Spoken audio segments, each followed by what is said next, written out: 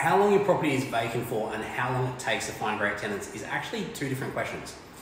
If you've already got a great tenant in your property and they've decided to move out at the end of their current lease, then in the last 28 days of their tenancy, we can actually start advertising, and we can also show through prospective tenants to your property during this time. Now, making use of this advertising window while we still have some great tenants has some advantages and some disadvantages.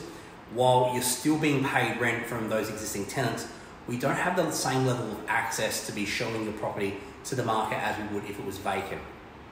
Now, good agents are always going to negotiate with your tenants so that we get as many opportunities as possible to show your property to prospective tenants and give us the best chance to have a great tenant secured early, which is what we want to do.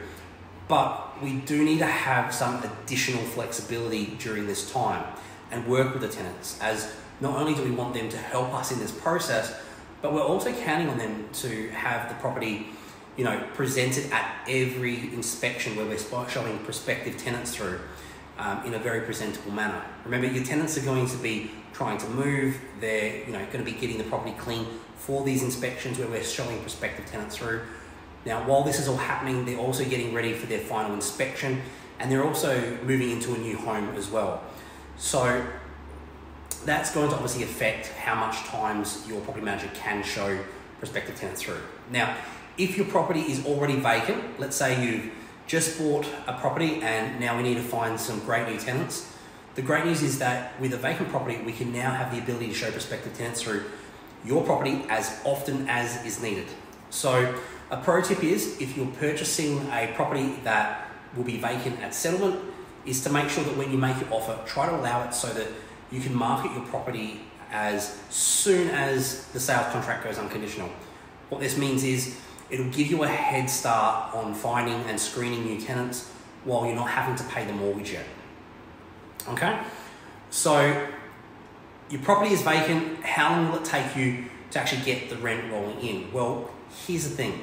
Most good applicants will need between 1 to 3 weeks on average from when they sign a lease before they're actually wanting to move in. In most cases, good applicants are actually looking for properties about 4 to 6 weeks before their current lease ends.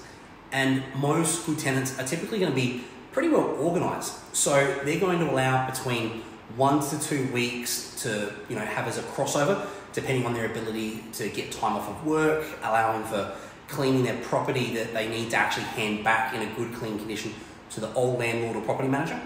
So they're normally not going to want to pay more than, say, a week or two overlap where they're now paying for 2 sets of rent. Because, as I've said this in other videos, great tenants will actually be offered a property pretty quickly from other private landlords, from other property managers, and this is going to happen pretty quickly. So it is actually going to be pretty likely that a 1 to 3 weeks time frame will be quite normal before they can move in, assuming that, again, that you're working quick to secure them. Now, there are a few genuine reasons where they may want to take the lease up straight away, but this can also be a red flag. So I would be saying to allow for this as a minimum when you're getting a good level of interest in your property. So it normally takes our agency between 1 to 3 weeks to secure what I think is a good tenant, and that's if you're priced correctly and the property is presented well. The process for finding a great tenant for all agencies is actually going to be sped up or slowed down based on their marketing, their pricing, and the access to the property for prospective tenants. So our approach is that you want to attract as many potential applicants as possible, and that's through pricing your property correctly and ensuring it's presented as good as possible. And then through a positive application process where potential applicants can easily view the property in person and be able to make sure it meets their and their significant people in their life, family, friends, partners' needs, and put their application forward.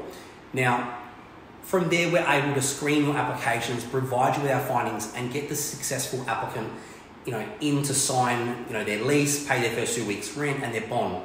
So with all this in mind, the final thing that will really impact your ability to secure great tenants is the turnaround time to process applications.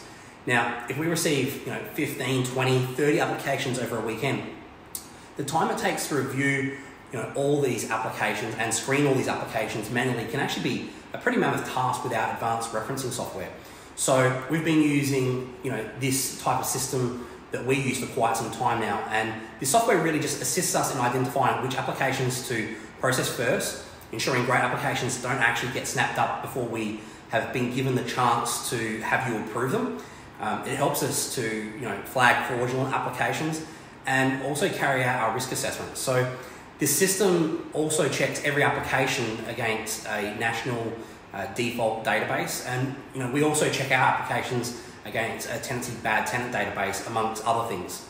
So often this means seeing the time from an application being submitted to a lease being signed down to about 2 business days on average in majority of cases. So what that means is you can secure a great application sometimes before the other agents have even finished processing their applications. So I'm Ricky from Real People Real Estate.